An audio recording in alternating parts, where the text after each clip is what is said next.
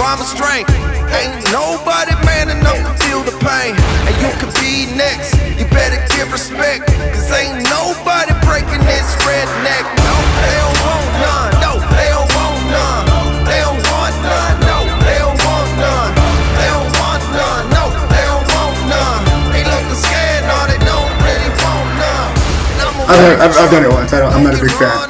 Oh, okay, so you've done it before? I've done it once. I don't like it. Dude, I've never done it. It reminds me a lot of swamp ass.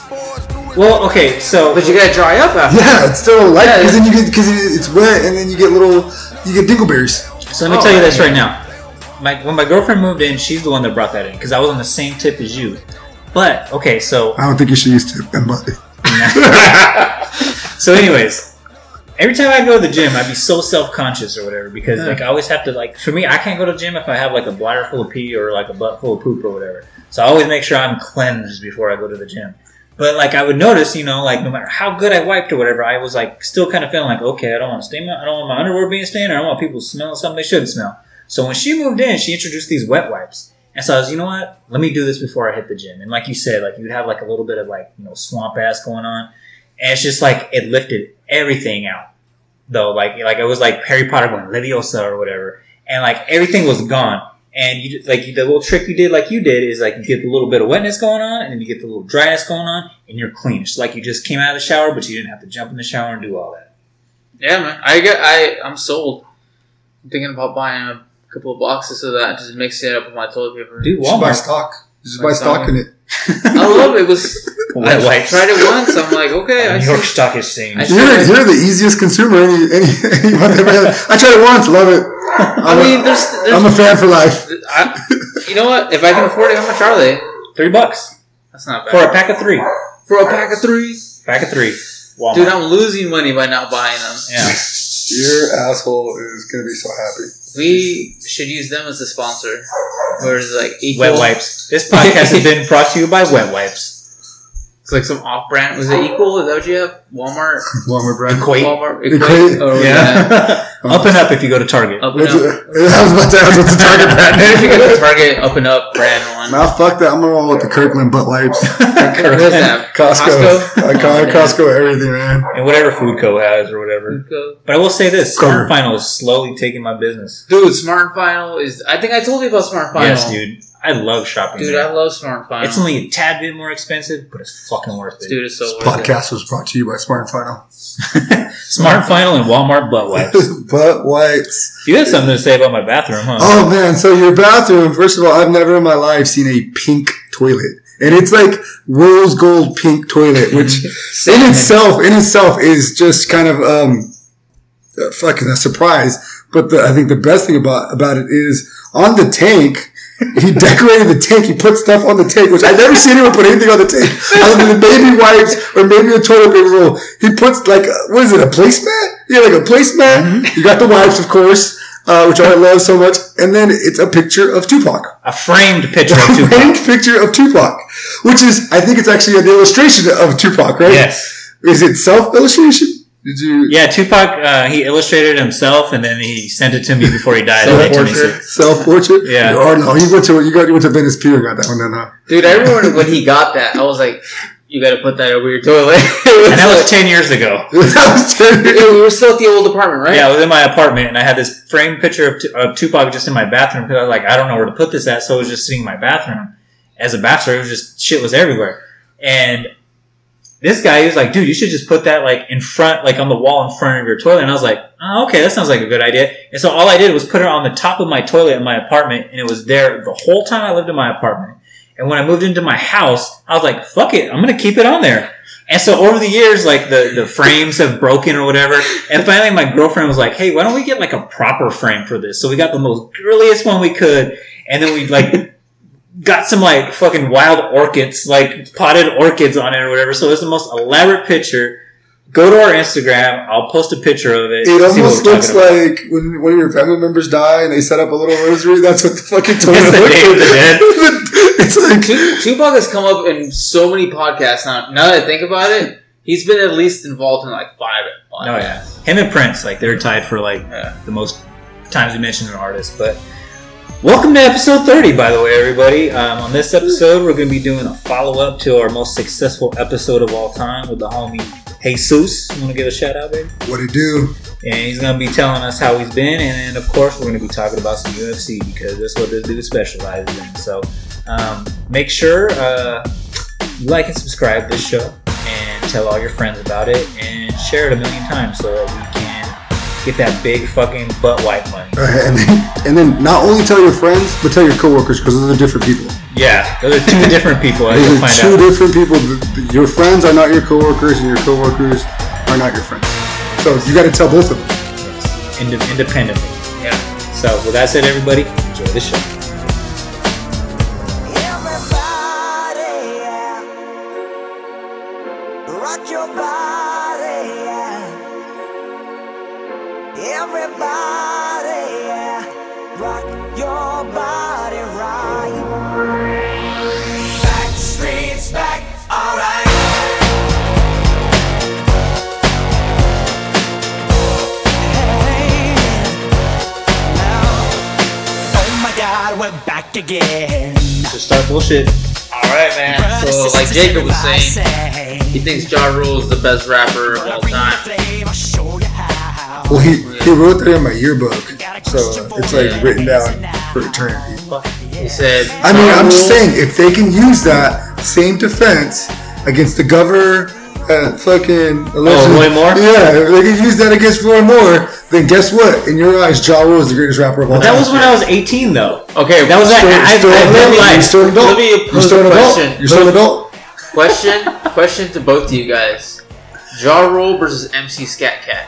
I don't know who MC Scat Cat is. You don't know it? I feel Abdul? like you're fucking with this. It's a made up name. No, MC Scat Cat? You I guys feel don't remember- like he's baiting us to say, "Oh yeah, I know who that is," just to be like, "I made that up." Alright. Whoever MC Scat Cat is, I'm You don't voting know for MC Scat Cat? Wait. Let me back this up. I know who MC Scat Cat He's is. a cartoon cat. Paula Abdul, right? Yeah, he's a Straight up cartoon now cat. tell me. Oh, okay. Yeah, all him all day. Him all day? Him all day. MC Scat Cat versus Little Yachty. Oh, MC Scat Cat. That fool fucking boned fucking Paula Abdul. That was like my childhood crush. Bone Paul Abdul? Yes, you're not gonna be in our video. Why do so.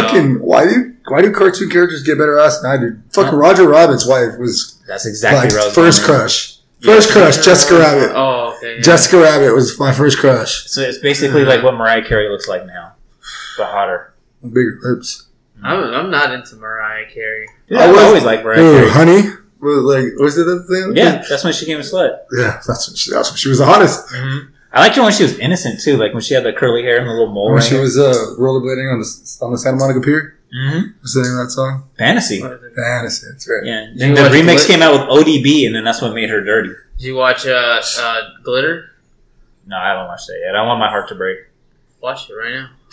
Just stop. Watch it after the Go. show. Just stop Go recording on. it. As soon as we're done, go in the room and Well, turn this it is on. the shortest podcast ever. All right, We're guys, about to watch watch Glitter. Glitter, like and subscribe on iTunes, baby. All right, nice meeting you. Good night.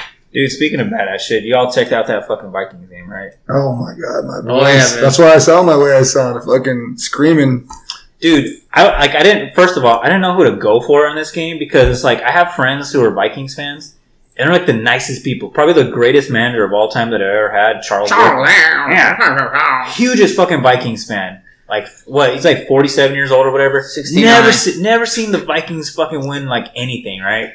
And I'm sitting there, I'm like, I kind of want them to win, but at the same time, I dig Drew Brees, so I'm just like, whoever wins, like it's a win-win situation for me. Yeah, it's bittersweet for me. I'm a Bears fan. It was just like I was happy. I was so happy for the Vikings. You know, like I was rooting for them. Just that fucking ending though, like with that back and forth, there was just like that anxiety, and it's just like me playing that third party, like, well, I'm happy no matter what. No, I was literally thinking like, oh man, that was a good game. The Vikings pulled it off, man. Drew Brees, he's the man. I want to see him beat Tom Brady. And then that like Case Stephon Diggs, dude, that was like the craziest ending I'd ever seen. Yeah, pretty amazing. I would still put Tebow's ending above it. I still remember that. Tebow. Tim Tebow? Oh, the thing against the Steelers, right? Yeah, overtime, the walk-off play, because the rule was you if you score on the first possession or the first play, then the game's over. The other team doesn't even get a chance to fucking score. or match you. And I remember me and this guy were watching that game, and he was like, if fucking Tim Tebow wins it all right here, this fool is Jesus Christ himself. And then right after he said it, just Tim Tebow just shut it I out. bought Demaryius Thomas. Mm-hmm. Demaryius Thomas breaks one tackle and it's a wrap. Mm-hmm. And I'm with my buddy and I look at him. He's like, and I'm screaming, it's over. He goes, are you sure? And I'm like, yeah, that's the rule. Like, that's the rule. And then the announcers come on and say, the game's over. Like, that's the rule. You get one shot. And if you make it on that one, Opportunity. then now that bitch. That game. I think the only reason I think this game was better is because this game was actually like fun to watch the entire way. That game was like 10-10 at overtime. Mm-hmm. This one was like there was actual scoring going on. There was actual like stuff going on. Yeah, and then they're up 17-0 at half just to fucking Come back and then break their hearts and shit. And it took like an hour for everyone to get back on the field just so they can kick like the And it wasn't even the players, it was like the backup quarterback was out there just fucking lining up so he could just stand there while they take the knee. The offensive coordinator like, I got one more play in me. I will say this. This kind of goes back to the point I've been saying all season where the NFL needs to like diversify the games that are primetime games. They gave the Cowboys like 7 primetime games. Like maybe one of those 7 were like decent to watch. Mm-hmm. Everything out, I think the Raiders got a bunch of primetime games. The Patriots always get a bunch of primetime games. It was like they need to spread it all out. I mean, this game probably wasn't going to be the game that like would have been the primetime game. This would have been like a Sunday morning game. Yeah, it was like not in your market. Yeah, it was like you gotta diversify. Like that's what's killing. To me, that's what's killing the NFL. Like that, the fact that like I'm not saying put the Jets on there every Sunday night, but I'm just saying like you gotta mix it up. Like they're investing way too heavily in like 4 markets, and that's it. I think they know it too because I don't know if you saw it. They canceled the last game of Sunday Night Football. Yeah, they canceled it down, right? Yeah, there was no Sunday Night Football last Sunday because it was just like, or the last week of the year because there was just like, well, this is a shit show, so let's just save us some money and just cut our losses. Yeah. So I kind of think they know that, like they're realizing they need to work out some sort of flex schedule where they can like, okay, there's an option of 2 games and then whatever one's more compelling. Oh, yeah. The Colts were the other team that was like, oh my god, this is unbearable to watch, and it's like they kept getting primetime games. Well, if they had like I said, if they had a flex, if they had like options, they'd be like, all right, well, we're not going to do the Colts. Sorry, Indianapolis. We're going to go ahead and do this game because fuck, these teams are relevant and it's more compelling. Yeah, it was hard to watch. I think one of the most difficult games to watch was like the Broncos and the Colts, and I was just Jesus, no one is interested in this at all.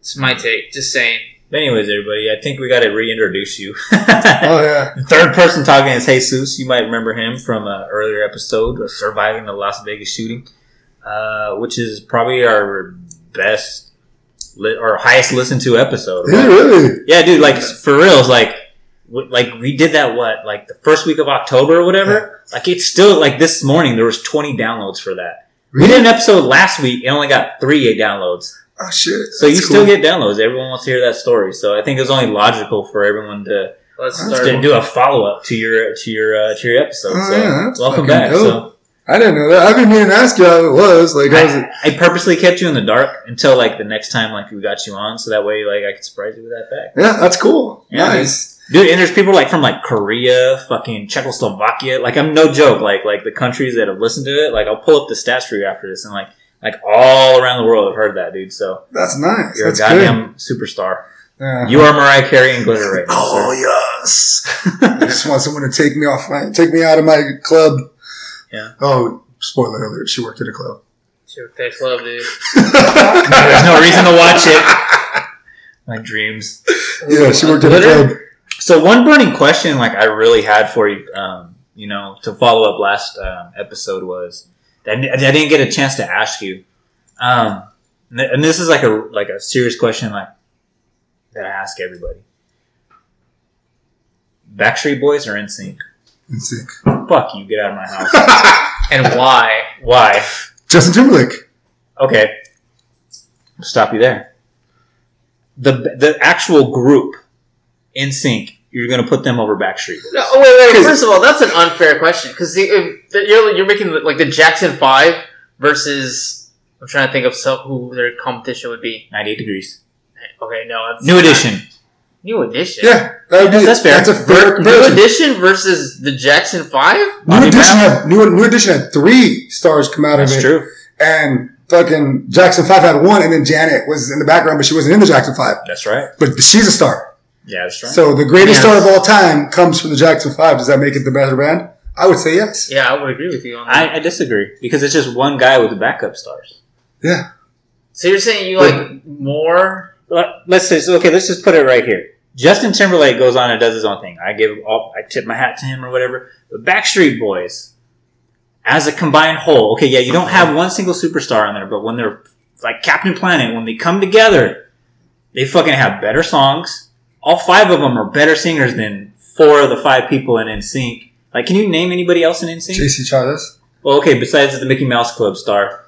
Joey Fatone. Okay, Joey I just named 60% of NSYNC. Okay, but Joey Fatone, the worst person in NSYNC. Hey, he's got a Lance Bass. No, Lance. Shit, 80%. Okay, and then there's Chris Kirkpatrick. That's the one I always forget. Okay, I can't. Chris and Joey, the 2 worst people from NSYNC versus the 2. I'll let you pick the 2 worst people from Backstreet Boys. I cannot name anyone from. I guarantee you right now, Nick Carter can't even sing right now anymore. Oh, Nick Carter. No, he sings like an angel. He's done so much drugs. That's his brother. No, that's all his fucking family. No, 80% of his family. Okay, Nick is a good Christian boy. No, he's not. Go to Netflix right now. Backstreet Boys got a fucking documentary on there right now. And you'll see Nick Carter sing like I am. Here's where I stand on this whole debate. I think early on Backstreet Boys, amazing. Then they just nosedive. Like, what is it? They do an album called Black and Blue or something like that. Blue, that shit sucks. After that point, Shape of My Heart. After that point, you start. That's when NSYNC starts hitting their stride. It's like almost like they cross paths. They did not coincide. They were just like one had its moment, then the next one had its moment. It's just 2 different worlds. And like I've said, like I think people that grew up slightly older crowd that had Backstreet Boys as their background thing, that's one thing. And then there was like the slightly younger crowd, a couple of years later, where the NSYNC was at the top of their game, the pop album and things like that. It's just like, I mean, yeah, of course people are going to disagree. Like, NSYNC gave us so much more than Backstreet Boys has ever given us. They gave us Justin Timberlake, which in itself is a fucking gem. He's hosting he's doing the Super Bowl halftime show for the second time. For the second time, he's a great actor. So all those movies he's done, and he gave us all that drama with him and Britney. Dude, slam dunk. Dude, like what Stephon Diggs this. What NSYNC has given us, and what Backstreet Boys has given us, it's just fucking. It's not even close. Dude, Backstreet Boys' first 2 albums are 5-star classics. The best NSYNC album is 3.5 at best. No, they got one solid album. See, one solid album. Okay. It actually has 2 classics. Okay, but then when you walk into anywhere, you realize that anything Justin Timberlake does is still part of the NSYNC tree, right? It's still part of the NSYNC umbrella. It's a seed that came off and made its own part of the tree. umbrella. If you put NSYNC at the top and everything that came out under it, you still got to give NSYNC credit for that. Backstreet Boys is just 2 albums, according to you. NSYNC's 1 album, according to you. NSYNC's 1 album with NSYNC and everything Justin Timberlake's ever done. Backstreet Boys have a residency at Planet Hollywood, Las Vegas, right now. Playing right across the street from Mariah Carey. Justin Timberlake is doing the Super Bowl halftime show for the second time. I don't know how anyone can stand Mariah Carey. I'm sorry, guys. It's like she's the greatest voice of this generation. I guess, man. She had nothing to do with MC Scat Cat. Once her and MC Scat Cat team up, then I bet MC Scat Cat hit that too. Probably, dude. I mean, because that was right after like Paula Abdul, that video came out, and then what? She came out like 3 years later. Yeah. Scat Cat still had pull. Scat Cat, yeah, you're right. Pulls. Yeah, that pulls bigger than Harvey Weinstein. Who's the dude with the raspy Tone Loc or not Tone Loc? Yeah, Tone Loc had the raspy voice. Yeah, he was also a Funky cartoon. Cole Medina. Yeah, he did C-Bear and Jamal. He played. Oh, is he the fucking cat? He's the bear. Yeah. He's C-Bear. Yeah. Oh shit, that's great. He was on that. God, I hope that's on Netflix. I gotta go home and check. I don't know, but I'm pretty sure it'll be on Hulu if not. So I don't have either one of them. I think about it. I just got Cody. I'll just Cody. I could put a magic program on your Fire Stick. If I already have Cody. There you go. Yeah. I mean, no, I don't do illegally streaming stuff. No, not on record. No. Pay for it. Hell yeah, dude. So speaking of illegal stuff. Illegal stuff. Yeah. Are we talking about illegal stuff now? Yeah. What's the most illegal thing you've ever seen? I mean, I've seen this one time, very recently. We did a bachelor party, and the bachelor boy's brother, we check into the hotel, and we're all unpacking, right? So everyone's unpacking their clothes, hanging their suits up, all right? This fool starts unpacking his backpack, and he has every drug known to man, with the exception of heroin, in this backpack. Like, he pulls out what I could assume would be like an ounce of weed. And then pedestrian. Yeah, it's just like a regular bag. His Jansport. He opens up his Jansport. He just starts literally pulling out every drug you think of. Molly, fucking coke. I mean, I don't think he had meth, but he fucking had, he had like fucking acid and fucking shrooms. Like, dude, like everything you think you see in a movie, like this fool just pulls it out of his backpack. And I'm just like, someone was supposed to meet me at the room, and I'm all texting them back, I'll meet you at your room. Because I don't know how comfortable people are with drugs. Yeah. I'm somewhat comfortable around drugs, but like the amount, the variety, I was just like, yeah, that's a lot for one person. Once you start to see white powder, I'm pretty sure, your anxiety. I'm going to tell you something that most people would admit. It surprises me how many people do coke. Oh, yeah. I've never done it. It scares the shit out of me, but a lot of people that I never thought would touch it do it. Speaking of coke, how's that on it hitting you? Dude, honestly, like, it's doing nothing. So I'm pretty sure Onnit will not sponsor this podcast now, but I've taken 3 Alpha Brains and like nothing's going on. Oh, it's Alpha Brain? Yeah. Brennan Schaub, you let me down.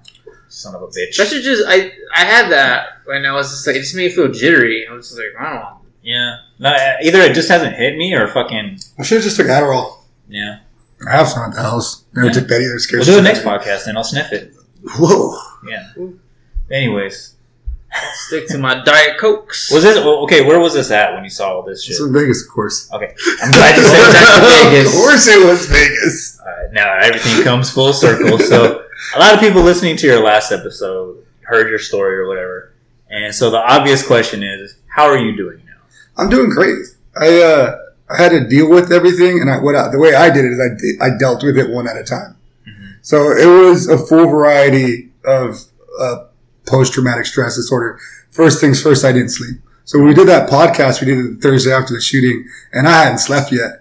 And so when I listened to the podcast, I realized that I wasn't paying attention to art. And so I apologize. I cut you off a lot. Oh, no, I don't. Happens a lot. I do that. No, actually, that episode in particular, I remember telling him, I was like, I stood quiet as much as I could because I was just like, I just want this guy to talk. Because everything you were saying was just like, man, that is an amazing story. So I was just like. I listened to it. I think probably that. What would you? Well, on Sunday, right? Yeah. I listened to it on Sunday, so by then I had finally gotten sleep. But Thursday we did it. I didn't sleep well at all. I probably slept maybe an hour that night. Friday I fucking just gave up and took a sleeping pill. Got a solid 10 hours of sleep, and then so I had to deal with to me I just did everything at once. So first I wanted to get back into normal sleep habit. So that was the first thing I got over was fucking sleep. Once I was able to get over sleep, then I had to get over the nightmares that came with it. But that was actually easy. They're all the fucking same. All my nightmares were the same. I was just at a random place in an active shooter scenario. So I was at the fucking Lamina and fucking a shooting started happening and then I started piecing together, oh wait, this is a dream. Yeah. This isn't real. So, but that's where pretty much all my nightmares were. It was just me being somewhere. I remember one of them I was at the fair and, active shooter scenario started happening. Wow. Another one I was at the grocery store. Another one I was at Mercado Latino, which is weird because I never go there. So it's just these dreams, after a while, every night it's the same. And a lot of these places too, I could see the shooting happening there too. I don't think that at the fair. They get popped quick while the sheriff's there. Oh yeah, that's true. Yeah. Well, I mean, maybe leaving the fair because it's in that sketch ass neighborhood. Oh, that's fucking suspect ass neighborhood. Yeah.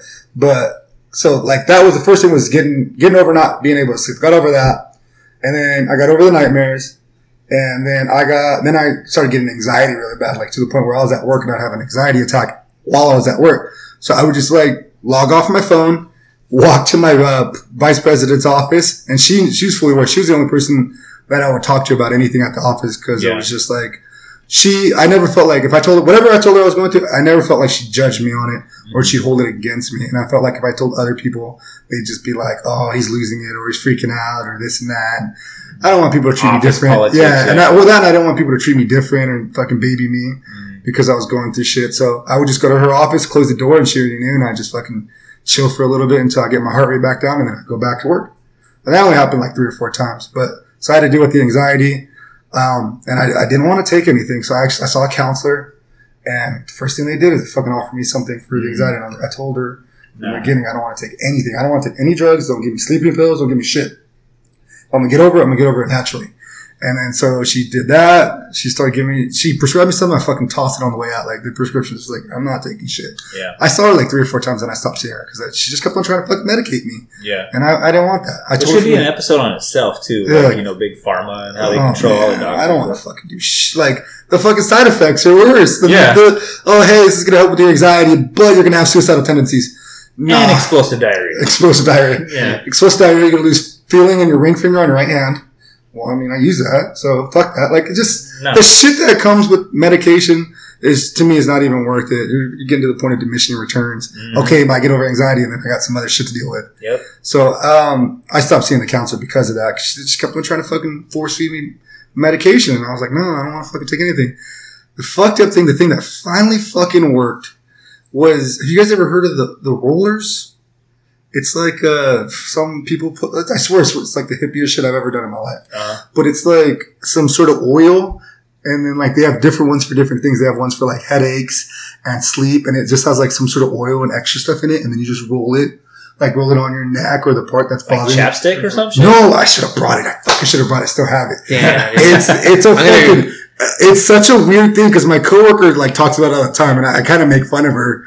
Because she's been telling me about it forever. I have if you can't sleep, I have one for sleep. Or if you have anxiety, I can help you with this. It'll help you with this. Like they literally have one for everything. And it's like, to me, it sounds like hippie shit. So I never did it. And then I was so at the end of my fucking anxiety and not being able to control it. And it hit me bad at night that,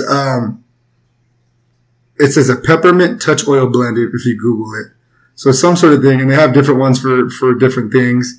They add extra things to it. So she was telling me, like, I have one for anxiety, and she gave it to me. She goes, it works. And I was just like, I looked her dead in the face and said, I'm so fucking desperate that I will try this. But I don't believe in it at all. Mm-hmm. Fucking worked. Goddamn. Fucking worked. It was 1 a.m. I'm fucking having an anxiety attack, and I was like, all right, I fucking grabbed it, rolled it over my chest, rolled it on my neck, lay down. I started feeling like a heat sensation. It's like icy hot or Vicks or something? I don't know. I'm telling you, it's a fucking it's a holistic thing, which I'd much rather do holistic shit than I'd do anything else, you know? Mm-hmm. Fucking especially pills, but yeah, it's, I was just telling this guy, not to interrupt you, but, like, I got sick recently. I didn't take any medicine. Just took, like, a bunch of, like, vitamin C stuff. I went to a hippie place and just got, like, a drink called the Killer C, where it was, like sage and oranges and carrots and like random things like that. Mm-hmm. Dude, I'm like fine now. Like worked better than any medicine I've ever taken. Mm-hmm.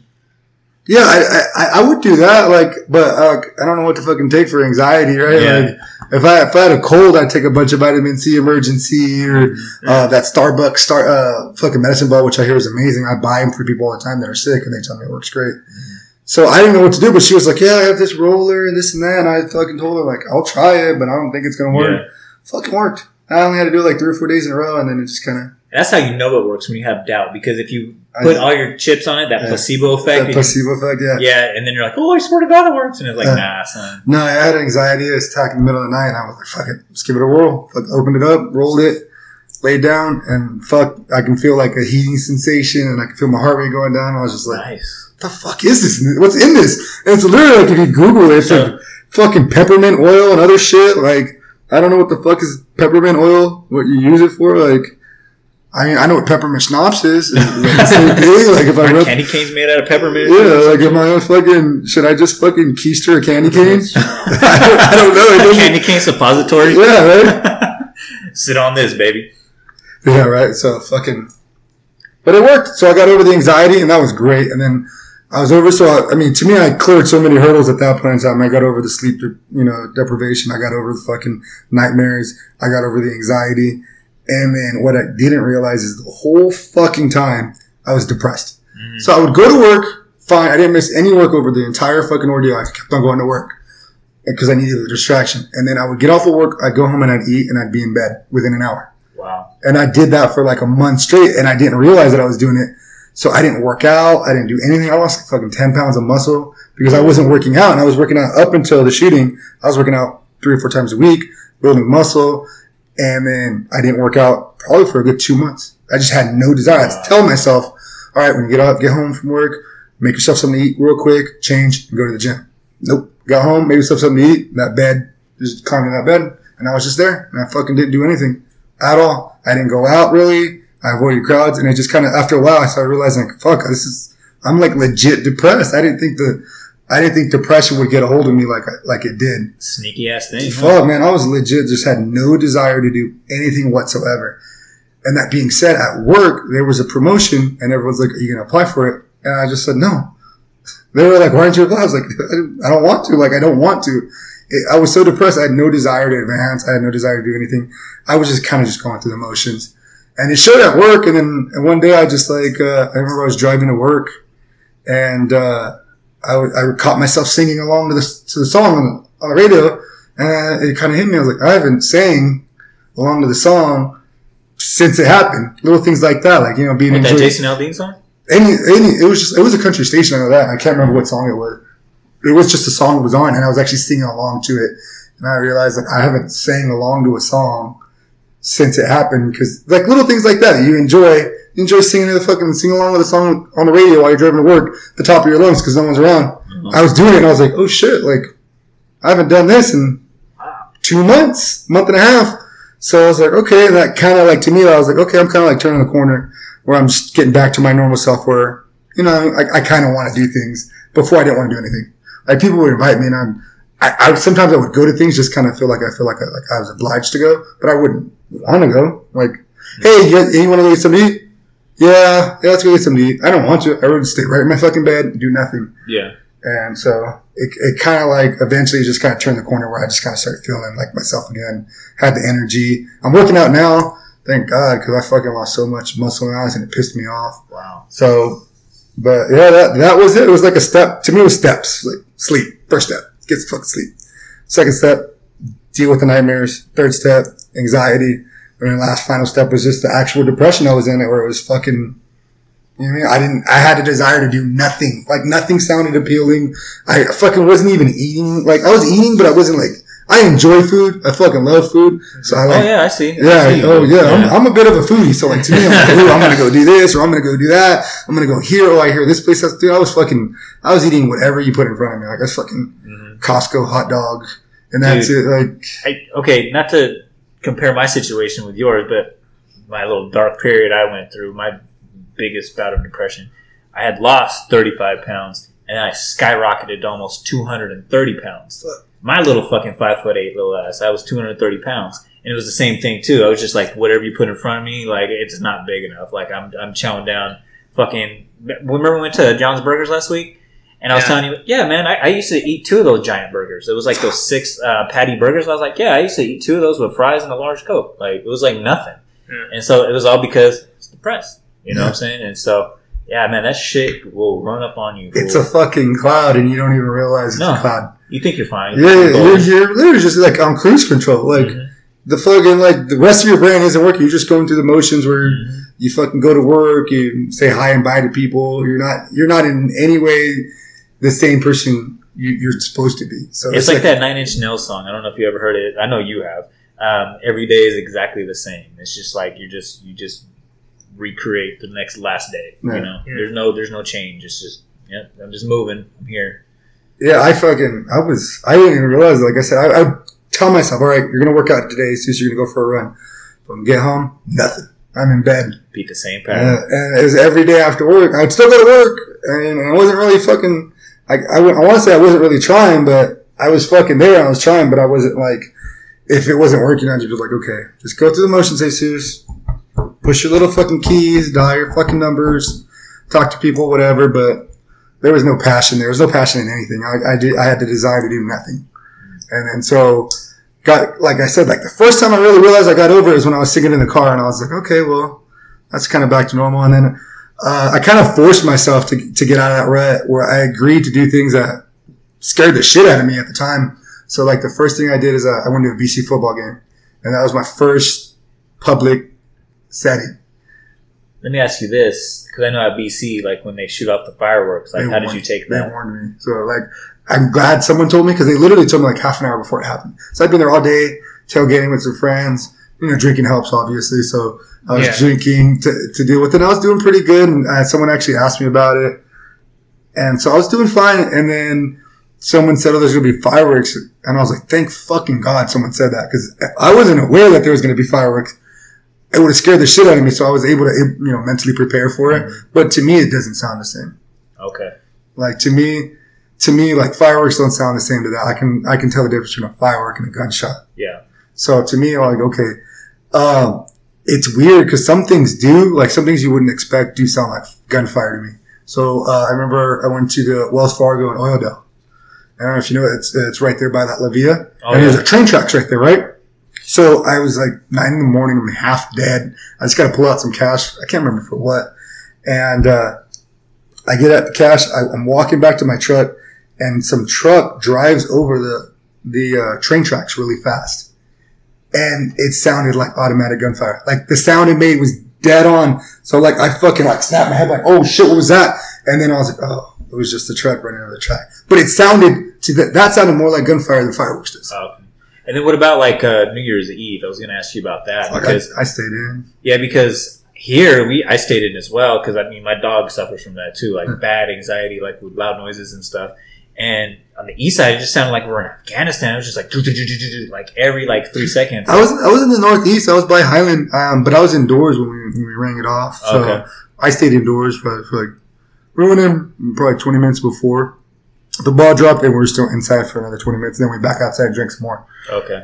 But I was around family. I was with my niece. Well distracted, though. Yeah, I didn't want to go to Vegas. Everyone was telling me to go to Vegas, and I was hell no, not during that time. And then like fucking DHS came out with it was like the high alert, the high probability of being attacked. I was like, yeah, I'm not gonna fucking be there. Not me, not this year. But yeah, other than that, like once I got over all those hurdles, I was back to normal. And then you went back to Vegas. I went back to Vegas, and again, this is like goes back to me forcing myself to get out of the rut. So the first thing was the BC football game. I'm drunk at the BC football game. And someone asked me, hey, we should go to the SC game. And I was like, oh yeah, I'm totally down. And once I commit to something, I'm going to go. So I committed to it. And then like the next day I was like, I probably shouldn't have committed to the SC game.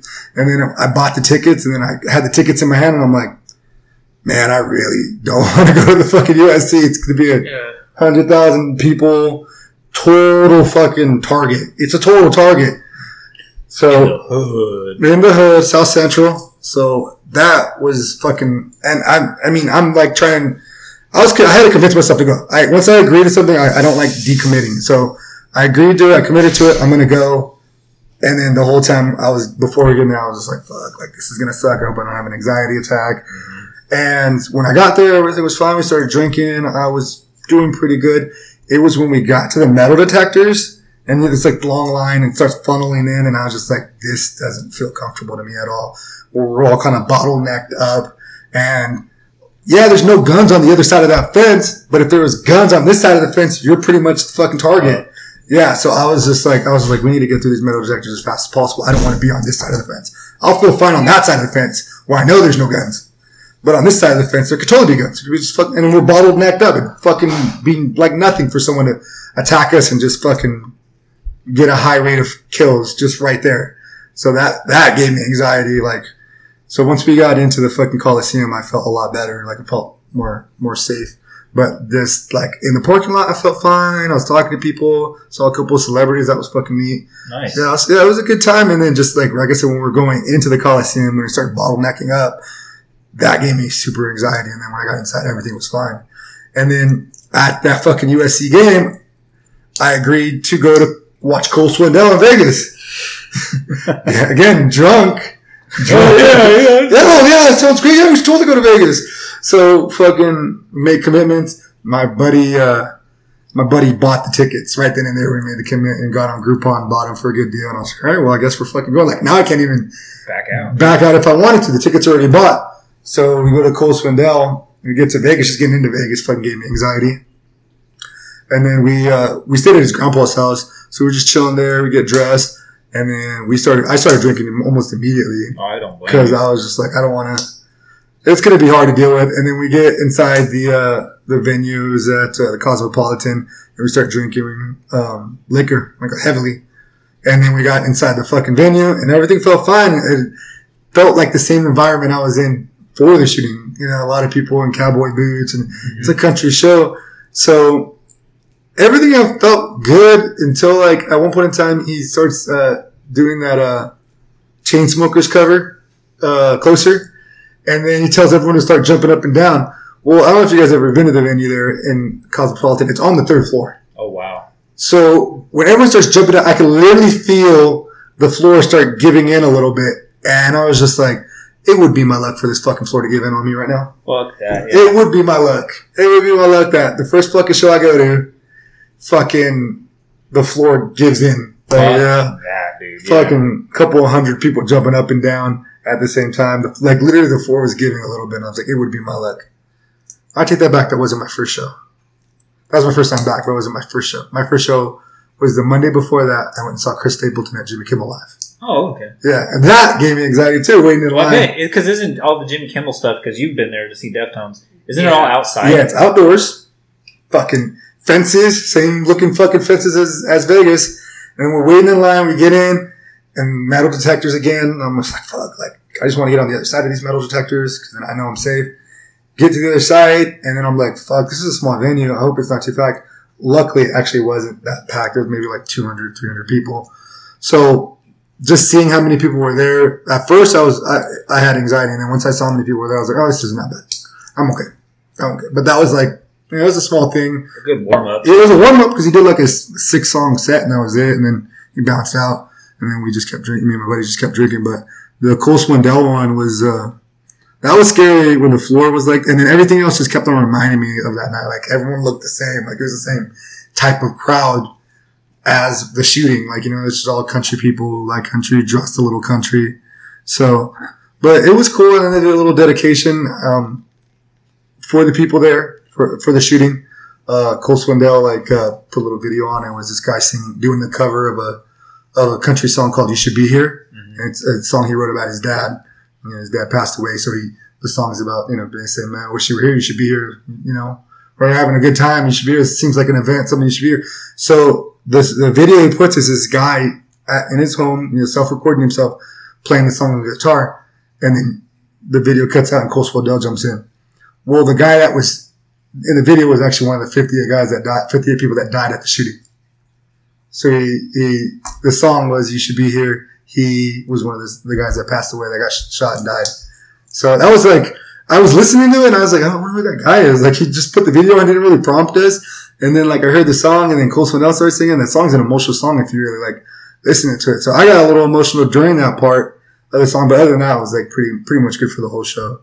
And then again, I was drunk, so that like helps with the anxieties. The old brown bottle.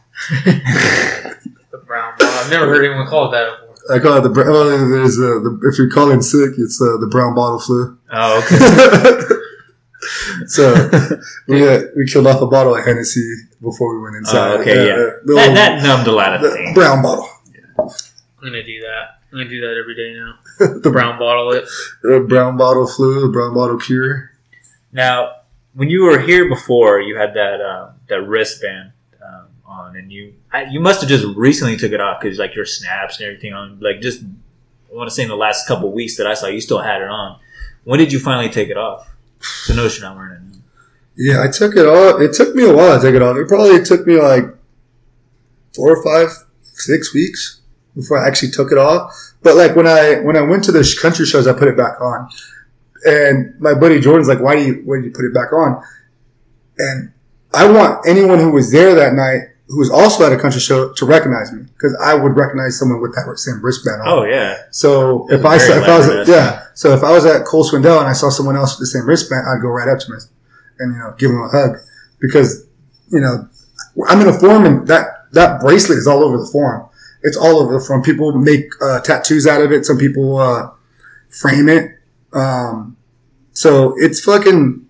It's a symbol for people who were there. So, like I said, I wear it when I go to these shows because I want people who were at the show and see the bracelet to know I was there as well. And if I saw, vice versa, if I saw someone else with that bracelet, I would know exactly. I'd go right up to him. So actually, this is one of the frames that I saw that I kind of want to do. Damn, that looks cool. Dude. So someone framed the official poster for Route 91 Festival with Jason Aldean on the cover, and then below the frame they did the bracelets. Yeah. The 2 bracelets. One's the purple one, the actual one to get in. The other one's the alcohol bracelet, but I don't remember what I did with mine. I think I ripped it off that night. Yeah. But the actual cloth one, I still have that one. I don't know what I did with the alcohol bracelet. It's just a regular like paperback bracelet that they, give you to show that you're old enough to drink. But yeah, so that bracelet, the bracelet I wear, so when I went to Chris Stapleton, I wore it to that. It's a country show. Maybe someone there was also there. And then when I wore it to Cole Swindell, I had it on. And when Cole Swindell was talking about the shooting, my buddy Jordan's like, put your hand up. And I was like, no. And he's like, put your hand up. And I was like, Jordan, he won't even know what it is. Like, you had to be there to know what that bracelet is. Yeah. So eventually I put it up, but he was like already on the other side of the stage, so he didn't see it. But Jordan's like, if you would have saw it, I think he would have said something. But I don't know. I mean, he wasn't there. He wasn't an artist there, so he didn't see. Yeah. It's just for the people who were there. They know what it is. They recognize it. So like I said, if I ever saw someone else wearing it, I would go up and talk to them and ask them how they're doing and see what, hear their story. Yeah. So with that said, like the people that you were with that night, how are they doing? They're doing pretty good. Mark, he's the one that lives in San Diego. For the following up, like after that, he checked it on me pretty much every day just to make sure I was doing okay. And then my coworker, I checked with her pretty much every day. There was a whole checks and balance list, I guess. Yeah. So he checked on me, I checked on her, and then she checked on her sister. Like, oh, how's your sister? Oh, she's doing okay. I remember she told me at first they were having a hard time sleeping with the lights off. So they always they'd leave their TV on, or they'd leave the lights on, or the bathroom light on, or some sort of light would have to be on. They wouldn't feel comfortable sleeping without a light on. So, but they're doing good. I talk to Samantha, my coworker, every day, and we're actually going to go to the Joe Rogan show together. Nice, because another couple that was with us in Vegas, David and Ophelia, they're going. And so when they saw that I was going, they're like, oh, let's meet up. Let's have drinks or dinner. I was like, sure. So I told Samantha, and she was like, yeah, that sounds good to meet up with them and hang out with them for the night before we watch Joe Rogan or after. But I don't know, we haven't figured that out yet. But yeah, we're just going to meet up. And then I'm trying to get Mark to come up to that show, but he lives down in San Diego, so he might not be able to. Yeah. But so that's cool. And then you said too during that show too that you hadn't told your relatives, especially your mom. Mm-hmm. So did you ever? I told them 3 weeks later. Ooh, how'd that go? Actually, I didn't even tell them. Oh shit! So my sister told them. My older sister told them. The one that knew, and one that goes to nursing school with one of my coworkers told them. And then so I got a text message from my little sister, and she goes, "Were you really there?" And I think I went over there for something. What did I go over there for? I went over there for something. I can't remember when I went to my sister's house, and they fucking chewed me out. My 2 younger sisters live together. So I went over there, and I can't remember why I went over there. I had to pick something up or drop something off, and they just fucking yelled at me. I had to pick up a debit card. I lost my debit card. Oh, okay. And then so it gets mailed to my mom's house, and so they had it, and so I had to go pick it up. And they yelled at me for 10 minutes. How come you didn't tell us this and that? And I was like, what's the point? I was already back. There's no point in make you guys worry about it. I was fine. And then my mom texted me and then called me and just said asked if I needed anything. I was like, no, I'm fine. I was still in the middle of the whole depression thing, so I didn't tell them like that, but I told them I was fine. They asked me a bunch of questions. I actually shot my sister the link for the podcast. I don't know if she ever listened to it or not, but I shot her the link. I was like, if you want to know, it's here it is. I go into detail, and she was just like, it doesn't bother you to talk about it, and I was like, no, not really. They say you're supposed to talk about it, so fuck it, I'll talk about it. I mean, you're not supposed to bottle it in, so I'm not going to bottle it in. I'll talk about it if it helps me get over it, and it did. Like I told you, after that, I told you it felt good. It was cathartic to get it out, tell my story. Just to talk about it. Mm-hmm. Samantha, my coworker, she doesn't like talking about it. That's bad. I mean, I understand why. I mean, if something happens to because my thing too is when you were saying, you didn't talk to a lot of coworkers about it because it sucks. Like I related to when my grandparents died. I got the news right at work. Somebody called my job and said, "Hey, his grandfather died. I need to get to him. I need to talk to him. He was not answering his phone." And so, office politics. One person tells one person, another person tells another person. So when I came back to work, everybody's asking you, how are you doing? When you're just trying to work, you're just trying to get over it. And then when they keep reopening that wound, it's just like, okay, I really don't want to talk about it. I'm good. You know what I'm saying? So, I mean, I can understand it from that end, but it's all when she's ready. I can see how that is. Like, I personally wouldn't want to talk about it with coworkers. Oh yeah, definitely. Like, I feel like there's a difference, like, between talking. I actually feel like sometimes with situations like that, it's almost easier to talk to complete strangers or something like, you said if you saw someone at a show with that on, you all have this automatic bond. It's easier to talk to someone about something like that. It's almost like soldiers. Like, they come back for more. You know what I'm saying? Like, even though they might not have been in the same location or whatever, they can relate to the same experience. Yeah. I mean, and I feel like coworkers, for me personally, I'm very introverted in that regard. But I hate talking to coworkers about. I tell them nothing about my personal life. Yeah. I like that. I try to be like that with the newer people. But at my company, I've been at my company coming on 4 years. But before I was at that company, I worked at a different company, same industry, for 3 years. And a lot of those people work there. So I've actually now probably half the company I work with, I've worked with 7 years. Yeah. So we're close. We know each other's families. We do the Christmas party things. I mean, you're as close to a coworker as you can be. I wouldn't consider very many of my coworkers friends because I have real friends. And there's certain things you can do with friends that you can't do with coworkers. No, I mean, I have no problem. Like, if I see a coworker, I'll buy them a drink, have a drink with them. But at the same time, like, we're not friends. Like, I have friends. Like, we hang out all the fucking time. And having friends and being a good friend is a lot of work. And that's the kind of work I really don't want to commit to you because I already have to fucking see you 40 hours a week. Yeah. So, and I tell coworkers that to their face. I'm like, we're not friends. We're coworkers. And there's nothing personal. I'm sure you're a great person, but I just don't have the time or the energy to be taking on everyone as a friend. Dude, I agree with you 100%. Especially when you have to see him all the time, too. And it's just like, you might need some space. Like, me and this guy didn't talk for a while, too. But it's just like, when we started talking again, it was just like, okay, like, I just saw you yesterday. Like, everything's cool, you know what I'm saying? Sometimes you need that space, you know? I have friends. We're super close. We've known each other for fucking 10, 15 years, some of my friends. Mm-hmm. So I have friends, and that's why I tell them, like, it's not that I don't want to be your friend. I just don't want that extra, time. I don't have enough time as it is to allocate for all my friends and all their bullshit and try to help them out whenever they're fucking going through it. So, I mean, I tell them all the time, it's like, we're not friends. And they get super offended. I'm like, it's not personal. It's just like, I come here to work. You're nice. I hope everything works out for you. But at the same time, don't call me. Yeah. You have to have my phone number to call me. And so I just, my coworkers, I'm comfortable with them. There's definitely a level of comfortableness with all my coworkers. Yeah. Because most of them, I've worked with them for 7 or 8 years. So, they've known me some of them know me since I was 19 years old. Wow. So, I like them. Now, are they my friends? Not by my standards, but they're good people, and I'd help them out if I needed help. But at the same time, I'd help out a stranger. That was one of my coworkers. She was like, "I can't believe we're not friends. You can't believe you." I was like, "Yeah, we're not friends. Like, it's nothing personal. You're a good person, but it's not personal." Well, if I needed my tire changed, would you change my tire? Yeah, but I'd change a stranger's tire too if they asked me to. And she was just like kind of stumped. And I'm like, stop trying to make it happen. You're a coworker and that's good. And Joe Rogan talks about this all the time, like how it's so unnatural for us to be like in these cubicles or these stations for 40 hours out of the day, being forced to be around certain people. And then you're spending more time with them than your actual like family and loved ones. Mm-hmm. It's such an unnatural state. So, I mean, I get it. You know what I'm saying? There's people at my work just like, I tolerate you. I'm nice to you because I have to keep my job.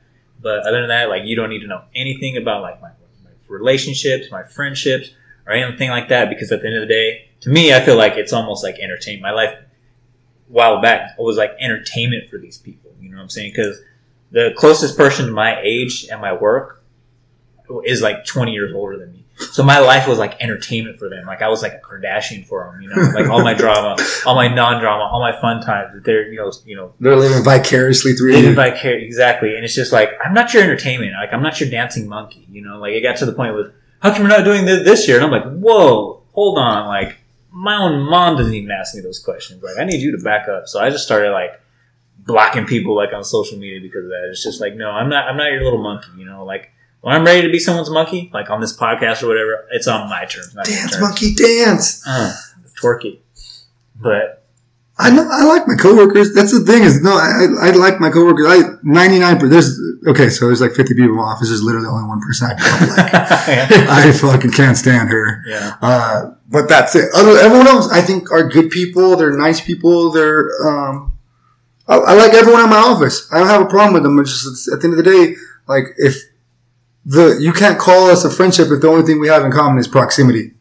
Like, we come to the same fucking office every day. That's literally the only thing we have in common. If most of your conversations are about work, you're not really friends. They're not. I tell my coworkers, like, especially when someone new starts it, I was like, dude, just so you know, like, because a lot of people think, like, I'll say something and they'll think it's funny and they'll think we're buddies or something, but I always remind them, like, you know, this is a job. Like, you come here, do your job, and then go home. Like, I'm not trying to be your friend. I'm not trying to be an asshole about it, but it's like, to me, that's what it is. Like, I don't talk about my business. Like, yeah, we'll be friends, we'll be buddies there, but after that, like, don't expect me to be your friend. Like, I tell them, literally tell them to their face, we are not friends. And the other one, the other day, she was like, we're friends. We're not friends. We're not friends. Nothing personal. We're coworkers. We could even fancy it up. We could be esteemed colleagues. But we're still not friends. Esteemed colleagues. You get one up the coworker status, you know? Yeah. We're esteemed colleagues, but we're not friends. And she wouldn't get it to the point where I literally started singing it to her. I started singing, we are not friends. We are not friends. We are not friends. Dun, dun, dun. So, I like my friends, our coworkers. I talk to them. We'll talk about, like, some of them I'll talk to about what I did over the weekend. But again, they've known me since I was 19, so they kind of know I'm a little wild, so they kind of know what to expect. Like, but for new people, like, I hate when you meet someone and they want to add you on social media immediately, and I'm like, oh, I don't have a Facebook. Fucking just, and I hate lying, but I'll lie. I don't have a Facebook.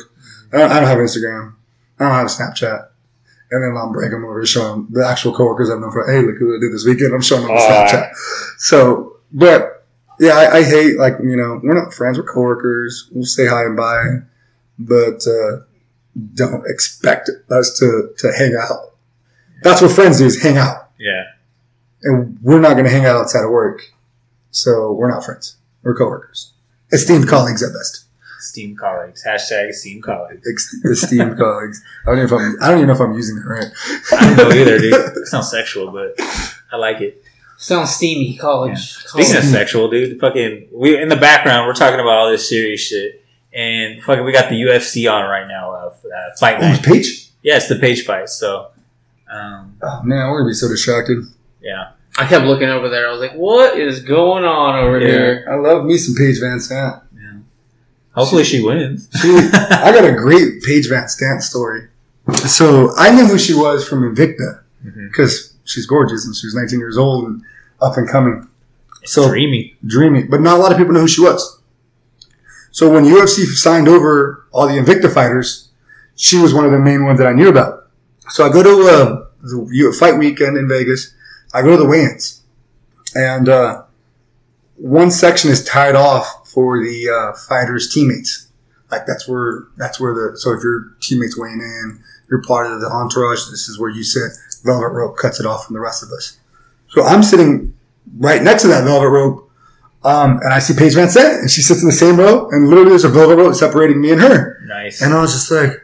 And I'm all nudging my friends. I was like, hey, that's that new girl. That's Paige Van Sant. She's never fought yet. Nothing like that.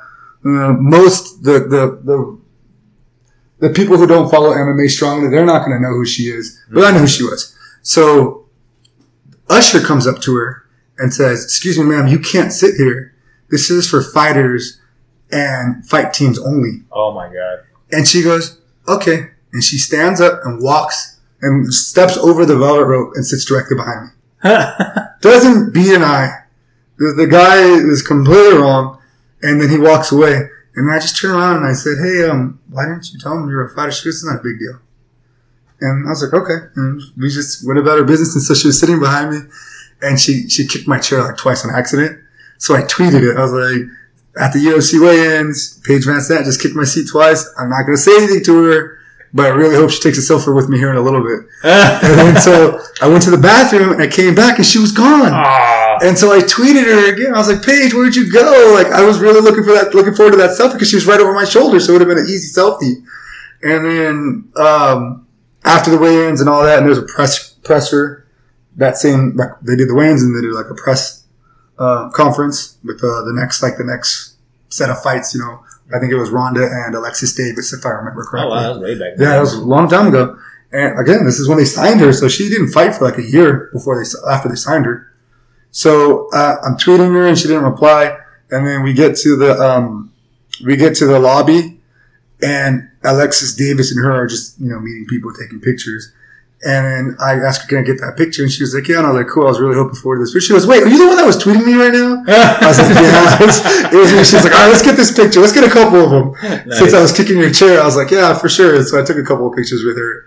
There's one where she's like pretending to punch me. It's pretty good. So speaking of UFC women fighters, because I think that's why you hit me up to do the podcast, to talk about some UFC. The next Saturday's fucking great night for fights. Oh my god, I'm scared as fuck for Stipe Miocic. He's a great dude too. Oh yeah, he's a fucking firefighter, like full-time firefighter. Full-time firefighter. Yeah, and he's the heavyweight champion of the world. And he has zero intentions of quitting his job. Oh damn! He said, he's like, when he won the title, he's like, I'm gonna quit my job. I'm a firefighter.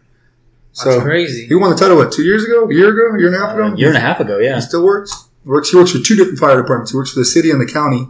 And he works part-time in each, so it equals full-time. And they're so cool with him, and he's been doing it for so long that they work with him. So, like, fight week, he misses all of the week. He misses all. He can't go to either one of them all week because he has to be training. He has to be there the week of, like that Monday of the fight. He has to be in the city. Wow. So he has to be in Boston tomorrow. And because they got to do pressers, and then they make you weigh in now the Monday before the fight just to see how far you're off. Because if you're not even close, they'll fucking cut your ass right there, and they'll pull the fight right there. Because they have to make sure that the hydration's, you know, great, reasonable before you start cutting. So if you're fucking 30 pounds over and you're already dehydrated, they're gonna be like, yeah, you're probably not gonna make weight. No. And so that's when they start prepping backup plans and shit like that. But especially for the champion, he's probably there tomorrow. He's probably there tonight. Yeah. Because I'm sure he's got to do interviews and all that shit in Boston and meet and greets, a bunch of obligations. So, yeah, so for his work, they work with him. They work with his workout schedule. So he goes to work and then works out, or works out and then goes to work, vice versa.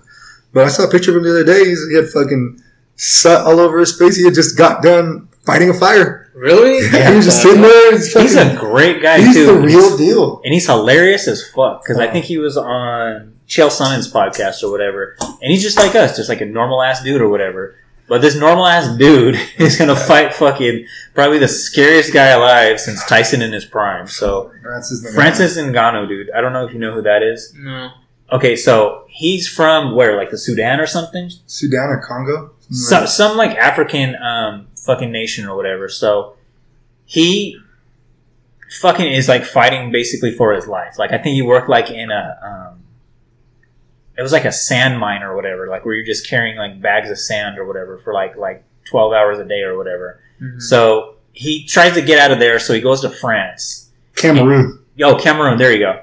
And he goes to France or whatever, is homeless for like 2 years or something like that. And then just randomly just walks into like some kickboxing gym or whatever and just starts whooping people's asses. And like somebody's like, wow, you're really good at this. Like we need to get you like in like with some like better trainers and stuff like that. So long story short, goes to the UFC and just starts rocking people, like fucking just knocking them out first round. He set the world record for the most powerful punch ever recorded. And this last fight against fucking Alistair Overeem, that punch that he hit him with was just this weirdest like uppercut punch. They said it was the equivalent of 95 horsepower, which is like almost the equivalent of getting hit by a Ford Escort. How do they calculate that? I don't. It's science. Science? But yeah, like he's just a scary ass like fucking dude. Like it's like almost like Rocky 4 or 5 or whatever. Yeah, that's like the best way to fucking equivalent. He's Ivan Drago, and the thing is, fucking Rocky 4, Ivan Drago actually hits that machine. Yeah, and they're like measuring how strong he is. That's how they did Francis Ngannou. Mm-hmm. They measured one of his punches, which is the same punch he landed on Alistair Overeem. I think the best way to describe it is a shovel hook. Yeah. So it kind of looks like a hook and it kind of looks like an uppercut. It's an ugly punch. And it was a wild ass one too. Like, it was but he landed. So that's where he set the world record with that same punch. That's his favorite punch. Mm-hmm. So he landed that punch on a human being, and that guy's fucking head almost came off. Yeah. It was almost like Johnny Cage's finisher in fucking Mortal Kombat, dude. It was like that scary.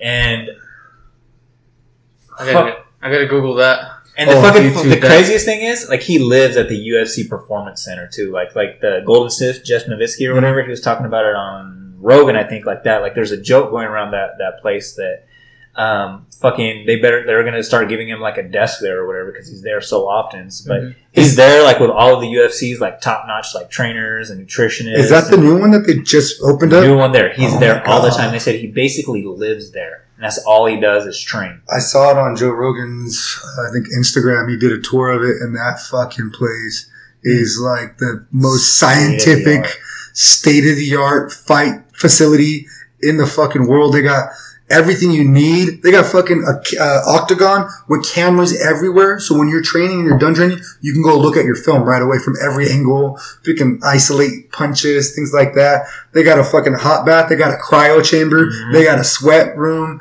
They got everything you need. They got fucking what's the fucking room you go in? The air room. The X-Men facility where you go in and train and fight fucking... Magneto? Yeah. You got that water they have in the one with Angelina Jolie. Oh yeah, they got that shit. I know what you're talking about. I don't know what it's called, but yeah, they got that shit. And it's free for anybody that's signed to the roster. You can go there any time of day, any time of year, and all of that is open to you. The best doctors, anything too. And Francis Ngannou, he's just basically living there. And I think Paige Van Zandt's going to win this right now. Oh, bitch, why'd you let go? But anyways, yeah, so it's like this scary thing. You got this firefighter who's the heavyweight champion of the world facing this like fucking scary ass like cyborg of a man. Like fucking the guy is fucking, he's a man among boys, it looks like, in the ring. But the crazy thing is everyone keeps talking about how Francis Ngannou's done this, Francis Ngannou's on a 5-fight knockout streak. Check this, so is Stipe Miocic. So the champion himself is on a 5-fight knockout streak, and his 5-fight knockout streak is actually more impressive than Francis. Some of them are similar opponents. Mm-hmm. So, I mean, not to knock on Francis Ngannou, but Francis Ngannou also fought a couple of nobodies. Yeah. Stipe Miocic hasn't fought a nobody in like 10 fights. Yeah. He's fought. And it started with Mark Hunt, knocked him out, knocked out Junior Dos Anjos, former heavyweight champion, knocked out Alistair Overeem, former heavyweight champion. What's the other guy? The guy that he got the... Fabricio Verdum. Yeah, Fabricio Verdum. Oh yeah, that's who he took the championship away from. Knocked his ass out. Oh shit, who did he get when he fucking told Dana, give me the fight, give me the championship fight? Stephen Arlovsky. Oh yeah, he knocked out Arlovsky. So he's knocked out all these former heavyweight champs, and if he beats Ngannou, he becomes the most, like, because the heavyweight division, I mean, the most fucking title defenses is like 2 or 3 or whatever. 2, he said it. It's 2 defenses of the title has been set by Stipe Miocic. Yeah, and if he gets this third one or whatever, it'd be the most all time like defenses by any heavyweight champion. So the heavyweight division is so fucking up and down that literally no one can hold on to the belt because someone's right there to fucking knock them out. So you got legit fucking top 5 guys. Any one of them could be champion because fuck, most of them were already. Yeah. With the exception of, I think, of Alistair Overeem. In the top 5, Alistair Overeem is the only one that hasn't been. Yeah. A UFC champion, but he's been a champion everywhere else. He's K1 world champion, K1 Open Grand Prix world champion, which is open weight. He was fucking, what's the one they bought out? Oh, fucking WEC? No, not WEC. Well, they did buy Strikeforce. Strikeforce fucking champ. So he's been a champ everywhere except here, but the bad thing is fucking the UFC heavyweight division. Literally, all of them are former champions or, current champions. So it's hard to hold that belt in that division probably more than any other belt. So I'm trying to fucking see if I can pull up the world rankings for the heavyweight title or the heavyweight division and just fucking list off some of these guys because... Oh shit, Paige is about to die. Is that a triangle? Leg triangle. She's got a good triangle. She's got the wrong side of the head as far as the leg. The leg's on the wrong side. The leg. She's holding on though. She got the arm through. No, she got the arm through that.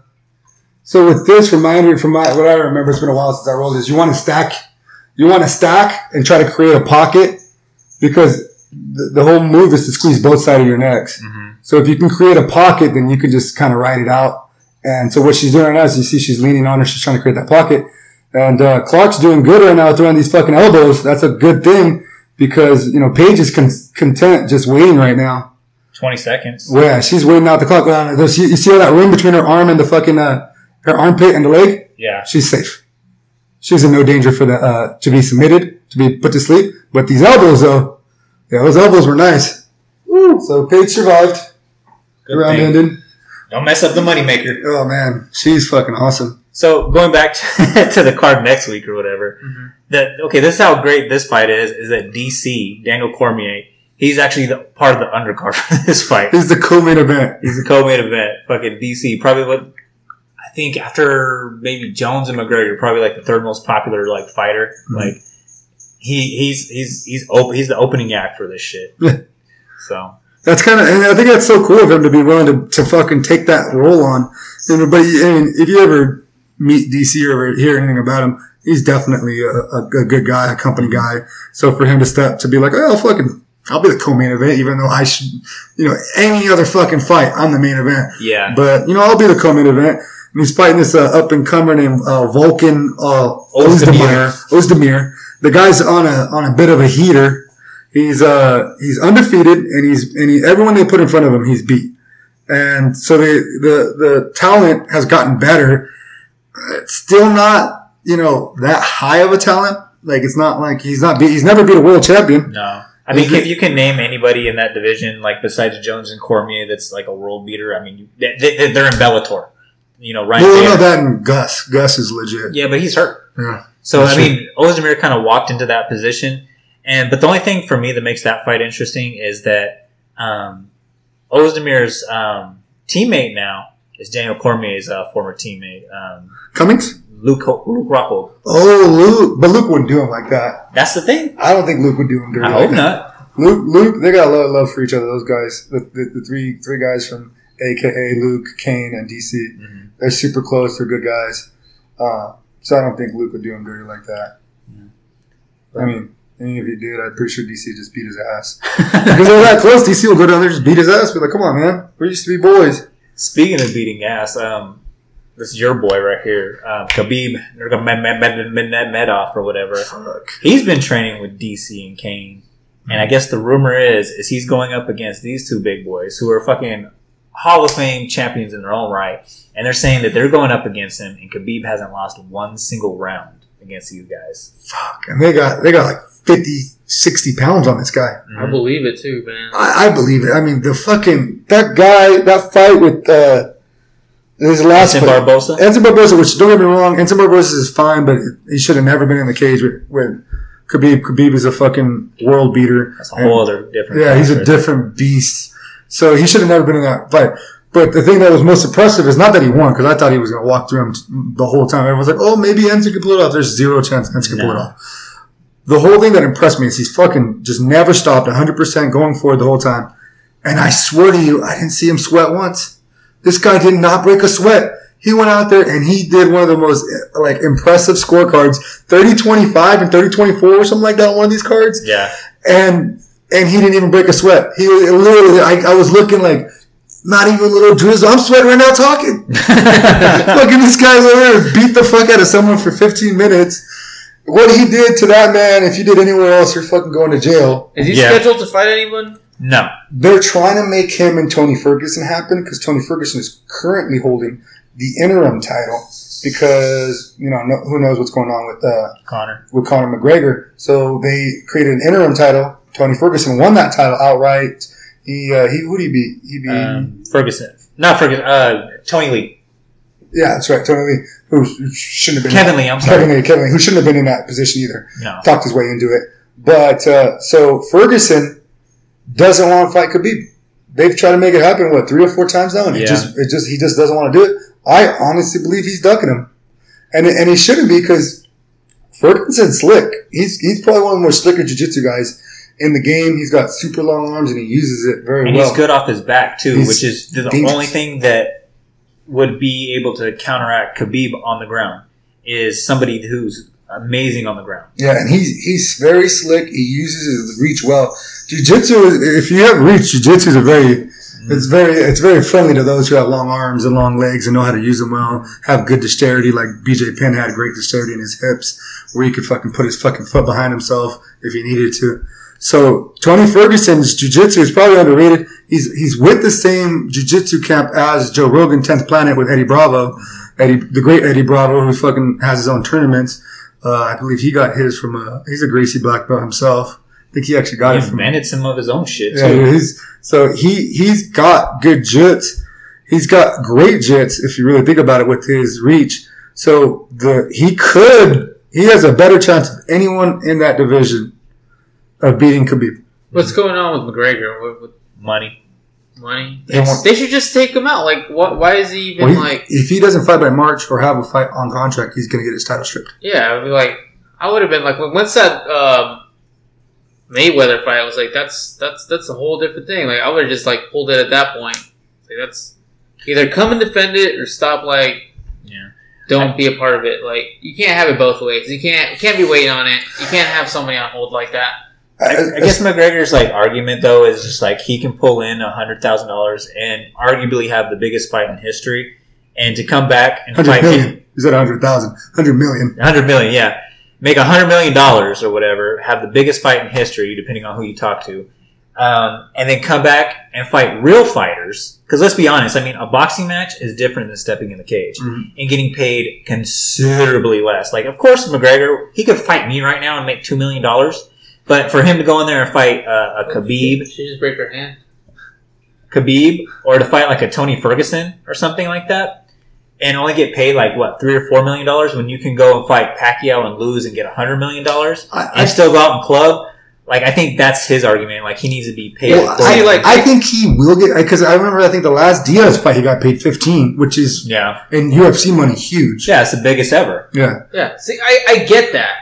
But at the same time, like, that's fine if he wants to go and, like, yeah, pay me whatever. I would just strip the title. Like, which also would be the best thing money-wise to strip him of the title. His pride or whatever is probably getting in the way, but it's just like pro wrestling. I know both of you are probably going to roll your eyes at me for this, but I don't know if the listeners could hear my eyes rolling as he said that. Oh, yeah, they did. nothing is like pro wrestling. Nothing is... Porn is like pro wrestling. Oh, yeah. Porn is like pro wrestling. Go ahead and tell us about porn. Yeah, nothing is more compelling when it comes to selling a pay-per-view fight than jizz. Than having someone come back and fight for a title that they never technically lost. John Jones, for example. He's never lost that belt. He's never technically lost that belt. He's never lost, if you really think about it. Yes. One loss is a bullshit loss. Yeah, it's a disqualification. So it would be more compelling to see Conor fight whoever comes out of this whole Khabib and Tony Ferguson thing and fight over a belt that he never lost. That would make more money than Conor coming back. Because he'd walk in with his old belt and be like, I'm still the real champ. Exactly, just like the 45. Yeah, he'd just look you dead in the face and call you a paper champ, and he wouldn't be wrong. Who you said he's until March to... yeah, I think Dana White came out and said that if he doesn't fight by March or have a fight on a signed bout on file, then he's going to strip him. Yeah. Which I think is going to happen. He is going to come back because every other picture he's posting on his Instagram and his other Instagram, the Mac Life or whatever, is about him training. And if I move this way and I squeeze your artery or whatever, you're dying. The great arm triangle video, which he's right, which is impressive because I mean his jits game isn't that well, but compared to other people in the UFC, I guess that's why I hold him to a lower standard. I guess, but but he can. Jacob's gonna hate me for this. I'm pretty sure Khabib's gonna win, and if he ever fights Khabib's gonna roll him. Oh, I totally see that too. Because you can't. I don't think Khabib can be knocked out. If Daniel Cormier and fucking Cain Velasquez, who are the light heavyweight and the former heavyweight champion of the world, can't knock you out, Conor McGregor's not gonna knock you out.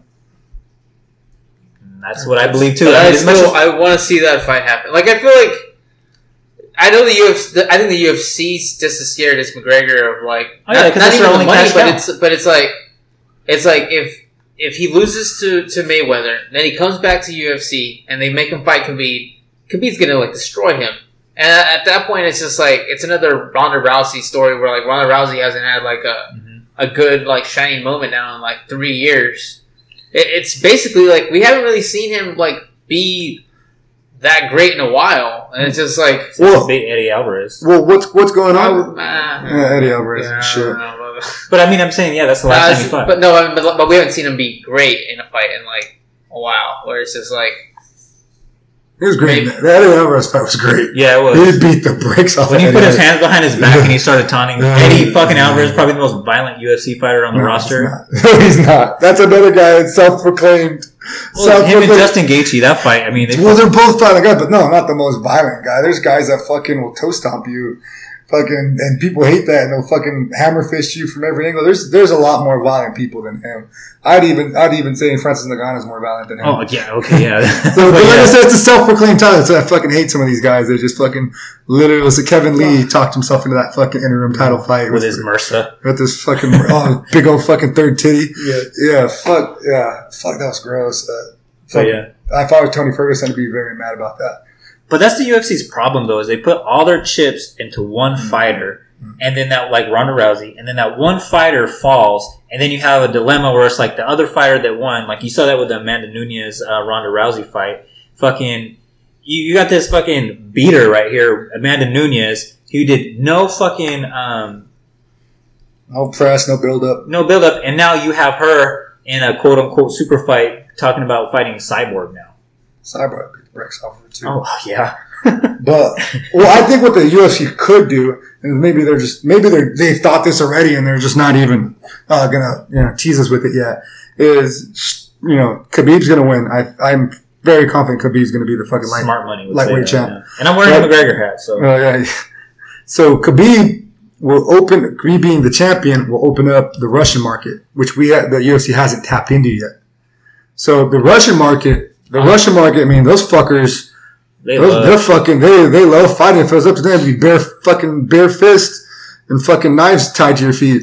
If it was up to the fucking Russians, they're savages. So, this could Khabib coming out on top with the fucking undisputed lightweight championship could open up the door for Russian events. Fucking have a fight card in Russia. Mm-hmm. I was just telling him, dude, the UFC needs to become like a global sport on like a bigger stage. Like they can definitely get bigger because they need to do that. Like that would make it way more entertaining. Because then at that point, you care more about the United States has to be on top than actually like. Because a fighter can go down anyway. That's Francis Ngannou that we were telling you about. Sorry to cut you off, Art. They're doing the promos for 220. Oh, fuck. He killed him. Yeah, that guy legit. yeah. See, and this is him training. It looks like 50 Cent and in the club. No, he looks like a mixer of that and fucking Ivan Drago in fucking Rocky IV. Yeah. But yeah, that's him. Francis the guy. And then that's the current heavyweight champ, firefighter, Stipe Miocic. He's a fucking great dude. People don't need to sleep on him, but this guy, Francis Ngannou, is legit fucking scary. They're both scary. Yeah. They're both scary, that's true, because fucking Stipe has knocked people out from the strangest angles as well. He just doesn't, I think it's the physique that Francis Ngannou has. He has muscles on muscles. He looks like he was fucking chiseled by fucking God a himself. Renaissance fucking sculpture. Oh wow, that knockout of fucking Overeem, dude, is just like the Which is great because I hate Overeem. I hate the Reem. He's such a shithead. Damn, I gotta admit, that was pretty impressive. Pretty excited to see and then they got Guillaume Vellante is on that card. He trains out of Chris Weidman's camp, I believe. And then obviously the co-main event is DC and Odazir. And then let's see what they're showing the prelim. Dustin Ortiz is nice. Dan Ige, I just saw him fight on a different card. And that's kind of it. It's already top loaded as it is, so it really doesn't need. You don't really need that many. You more can show up to that one at 8:00. Yeah, you don't really need much more than the fucking 2 titles on one belt. Oh yeah, or on one card. So, and then we haven't even talked about that same day. Fucking Bellator is putting on probably the best card they've ever put on. Mm-hmm. So they got Bellator secretly is becoming like the WCW to fucking UFC's WWF. Like slowly. Like first of all, they're taking all their good talent. They got Mike Goldberg. They got Big John McCarthy now doing commentary, and UFC basically got their dude or whatever, Jimmy Smith Jr., which is good. He's cool. But he's no Mike Goldberg. I think they're both equally as good. I honestly think they're both equally good. I just prefer Mike Goldberg because it's Mike Goldberg. That's the voice. Yeah, and he has great calls. He makes great calls. People shit on him because he tried to branch out and do the NFL and he fucked up. And there's no denying that he made fucking bad calls when he did the NFL. And I think that was probably the beginning of the end for him as far as his time with the UFC because it looked bad. It looked bad for them. that he was fucking up and everyone was clowning him. He was getting roasted online. People were fucking destroying him, but he's a good in the UFC. He's great. He's very knowledgeable. He has good timing. He works well with Joe Rogan, who should never fucking leave the UFC. I know. That's the second voice. Yeah, that's the man. That's the voice. And then, but Jimmy Smith Jr. is nice. Jimmy Smith is good. I like him. I'm glad they signed him because I really don't like who they got going on right now. But then that tournament that they're putting on, the heavyweight tournament. So basically what the Bellator is doing is the heavyweight championship. They got, I think, 8 fighters or whatever? All former UFC fighters or whatever. Except for the exception of Fedor. Oh, yeah, Fedor and then King Mo. King Mo, yes, never fighters. Yeah, those two. Except for those, you got Chael Sonnen, you got Rampage on there, you got Roy Nelson. Matt Mitrione. Also, Frank Mir, I think he's an alternate. They're all doing this bracket to see who's going to, and by the end of next year, they're going to have the finals for this. So it's going to be something different as opposed to having all right, you're the number one contender. We're going to put you in there. No, they're going to do it like fucking college basketball style. Just we're going to bracket this out, and then whoever wins, you're the heavyweight champion of the world. And it starts next weekend too. Yep, that's going to be it's Bellator 192 is the event. The main card is going to be Douglas Lima, current welterweight champion, versus Rory McDonald. Those who know, Rory McDonald is GSP's heir apparent or fucking protege, everything. The guy's pretty much a robot in the sense that he doesn't do anything wrong ever. You hear him talk, he's a fucking robot. You see him fight, he's good everywhere. He has no holes in his game. His fight with Robbie Lawler. Oh, that's an all-time classic. It's a fucking classic. Maybe the best fight of all time. He was on the verge of probably winning that fight by decision until Robbie Lawler broke his fucking nose and then just kept on punching him in it. And no knock on McDonald, but he quit. Robbie Lawler didn't knock him out. He just hit him so many times in that broken ass fucking nose that Roy McDonald. Didn't Wonder Boy beat him too? I think let's check. I have his information here in front of me, so let me pull up his fucking fight history. I do remember that. I think Wonder Boy won. Wonder Boy is a fucking badass. Yes, he got Wonder Boy is the funniest. He is the funniest fighter of all time because he will whoop your ass and then just be like this good old Christian boy or whatever. He's like, I just want to give praise to Jesus right now. He's a good old boy. Yeah, he is a good old boy. Wonder Boy beat him in a decision, and then he fought, and then he left the UFC after that. Entered into Bellator and got Paul Daly. Beat Paul Daly with the rear naked choke in the second round. Paul Daly, former UFC fighter, former title contender. But on that card, that's Rory and Douglas Lima going for the welterweight strap, which is a great fight in itself. Douglas Lima, I think this is his second time being champion in Bellator. He was a champion, lost it, got it back. And now he's fighting Rory. He's probably going to lose it too. Yeah, Rory.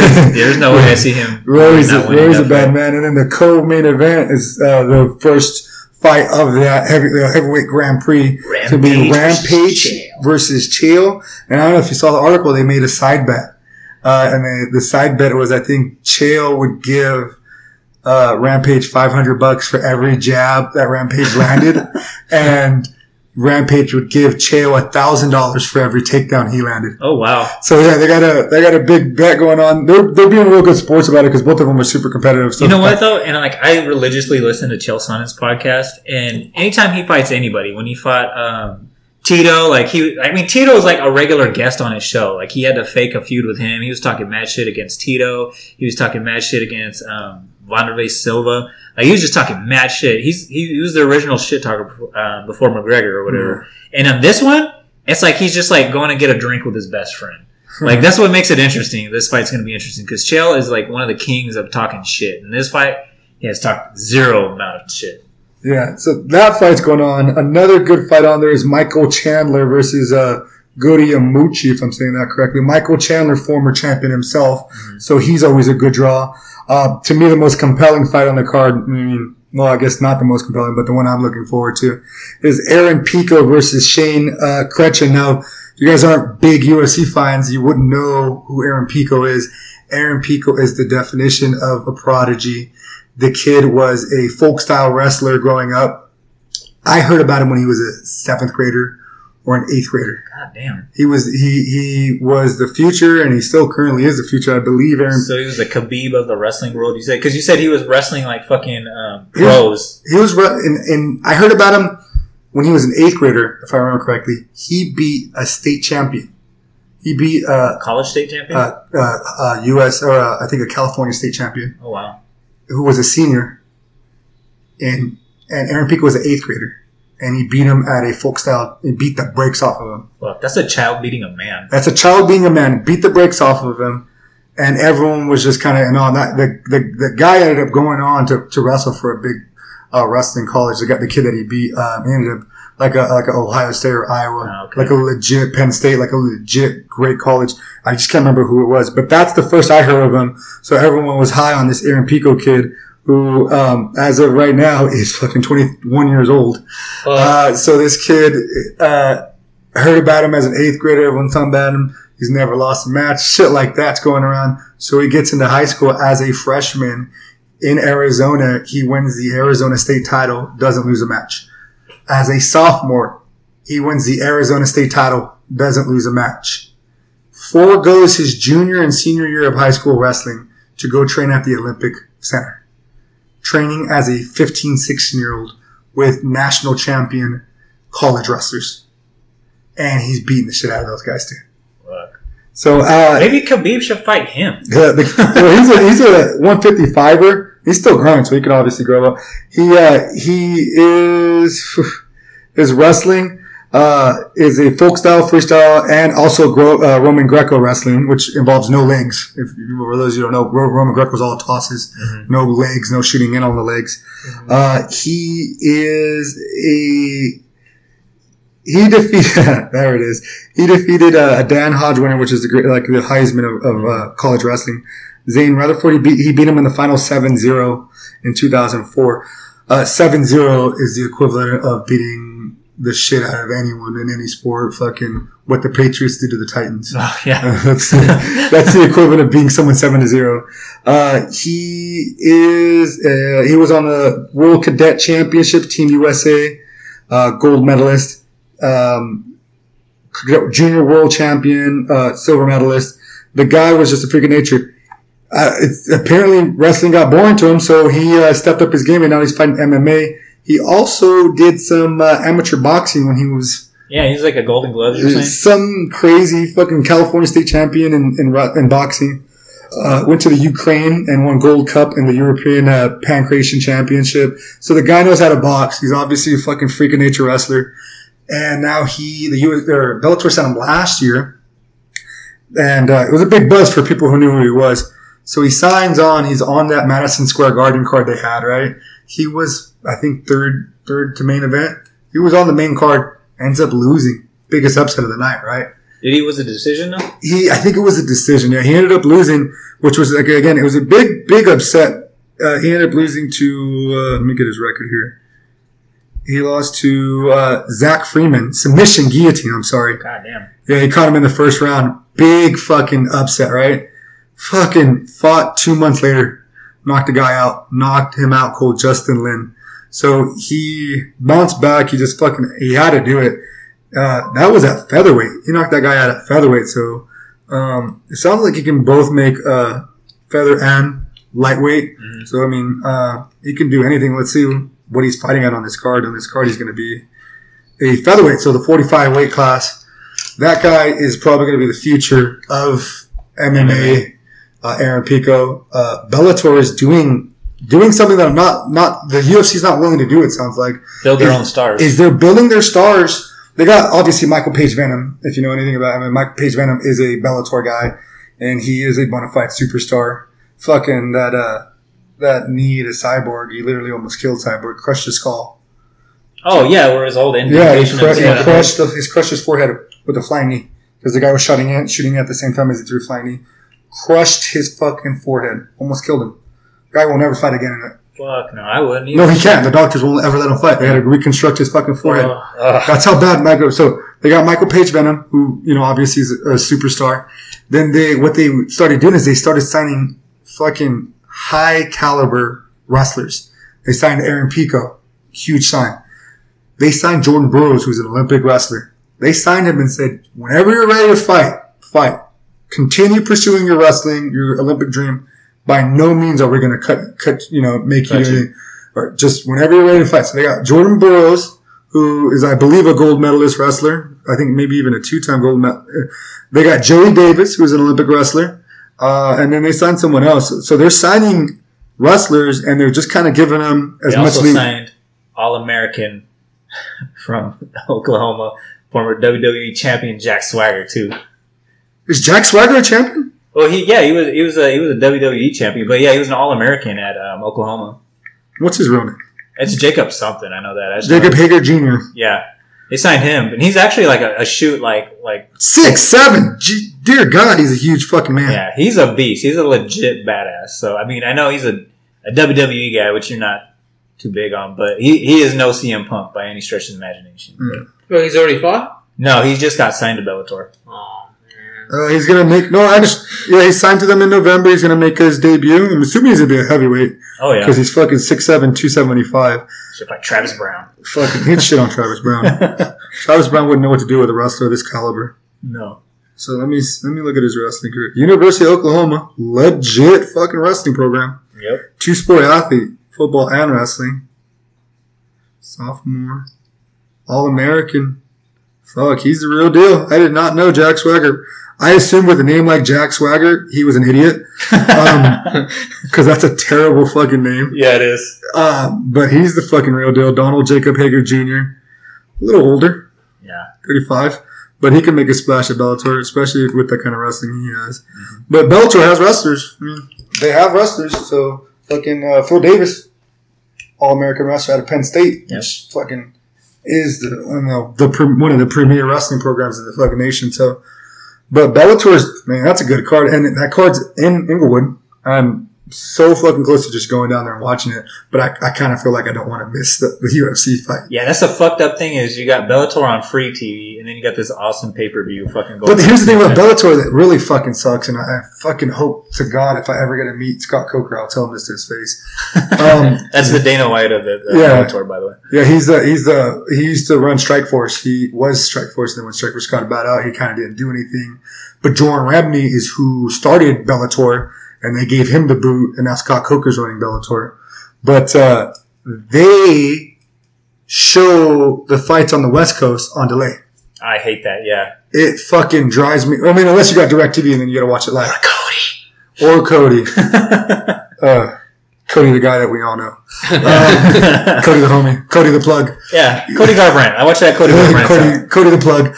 But that's the thing about Bellator is I'm obviously going to watch. If I don't go to the fight, I'm going to watch UFC 220 because I cannot stand watching fights on delay. I already know the results. I'm not going to fucking sit here and pretend to. Especially when ESPN gives you the fucking updates or whatever. Ticker. Yeah. He'll tell you. So I'm going to go somewhere that has DirecTV and watch that fight. It's in Inglewood. This is how dumb it is. The people in California, if they want to watch it, they got to watch in delay, even though the fight's in California. Right down, like an hour and a half away. Like, if you live 2 blocks from fucking the Forum, you still got to watch this bitch on delay. Mac 10's house in Inglewood. Fucking awful. I mean, and that's the only, like, really bad thing I can say about Bellator is they always do that. Yeah, that's on the West Coast. Maybe when they renegotiate their TV deals, maybe they can square Well, no, the company that owns them owns the TV deal. Oh, that's right. Viacom owns them, owns Spike, owns them. Put that shit on MTV then. Fuck, man. Do something. It's got to be live, and I think that's the only thing right now that's really hurting them is, tape delay. Is just fucking delay on the West Coast, and it's just like, we have the largest market for a reason. LA is the largest market. Mm-hmm. Fucking dojos galore. Yep. And then we got fucking LA just in general, the populace, you know what I mean? It's fucking entertainment capital of the world for a reason. Oh, yeah. So they should do one at Universal City Walk. That would be sick as shit. I would love for them to do a stadium one. That would be dope to do an actual stadium one, maybe at the Coliseum or something like that. Oh, fuck. That'd be dope. The UFC has got away from doing that too. I think it's because they had a bad experience with Brazil because they were doing stadium shit at Brazil. Open air and shit. Yeah, and it's fucking the place is a dump. Nothing, all right, chill, son. Nothing against them. Fucking Brazilians are fucking great people, but it's just fucking. You saw the Olympics. Yeah. You see finding dead bodies when they were fucking digging in. But anyways, we're already at like almost an hour and a half. So, real quick, just to end this podcast out, what are your predictions for the UFC this Saturday and then Bellator as well? All right, so let's just go with the titles. I got DC over Ozdemir. Nothing. The kid's just not in his league yet. I don't know if he'll ever be in his league. But Daniel Cormier is the fucking beast. So I got Cormier. That one's kind of easy. The next one's going to be tough. I'm going to go Stipe.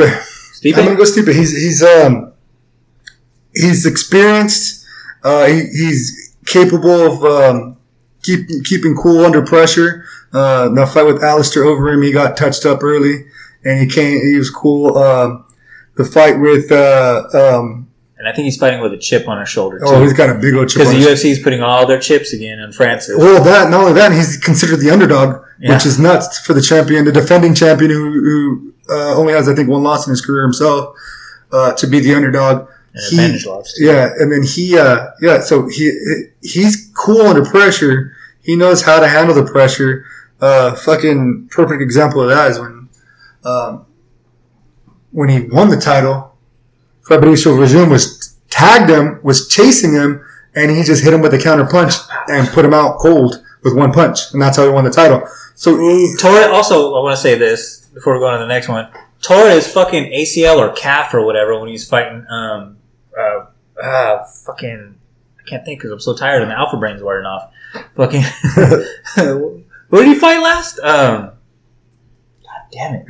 Should have taken that cocaine. Junior Sotan, yeah. Cocaine would never, cocaine never lets you down. Comes from a plant. Yeah, Junior Dos Santos. Either tore his ACL or his calf or whatever, and just like decided, okay, I got to end this fight, and just decided to knock him out right then and there. I mean, and that's the kind of composure that you only get from life experience. And I don't believe Francis Ngannou has had enough challenge. I mean, if you look at his fight, none of the fights were challenging. Nothing made him really sweat. And so if he starts putting that pressure on Stipe Miocic, who's a proven counter striker, he can get touched up. Chin. I mean, no one's really tested that chin, and if anyone's gonna really test it, it's gonna be the defending champion. So, that being said, I'm gonna go with Stipe Miocic just because of the experience. He's the defending champion. And he's got wrestle game too. And he's a wrestler, and he's got submission game. And you mean he's been there, done that. Nothing against Francis Ngannou. The guy's fucking scary as shit. But I don't think he's ever been pushed. Everything seems to come easy to him. I mean, in the UFC, obviously not in life. And then what about Chael and Rampage? I'm gonna go Chael, just because Rampage takedown defense is suspect at best.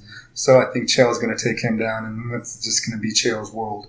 And there's nothing Rampage can do about it. That Rampage is so heavy right now that his cardio. I think I'm in better shape than him. Yeah, and the guy, if you see a picture of him lately, he's huge. He used to fight at 205. He's got chichis right now. How old is he? Because Chael's like super old. They're both old. They're 40-ish.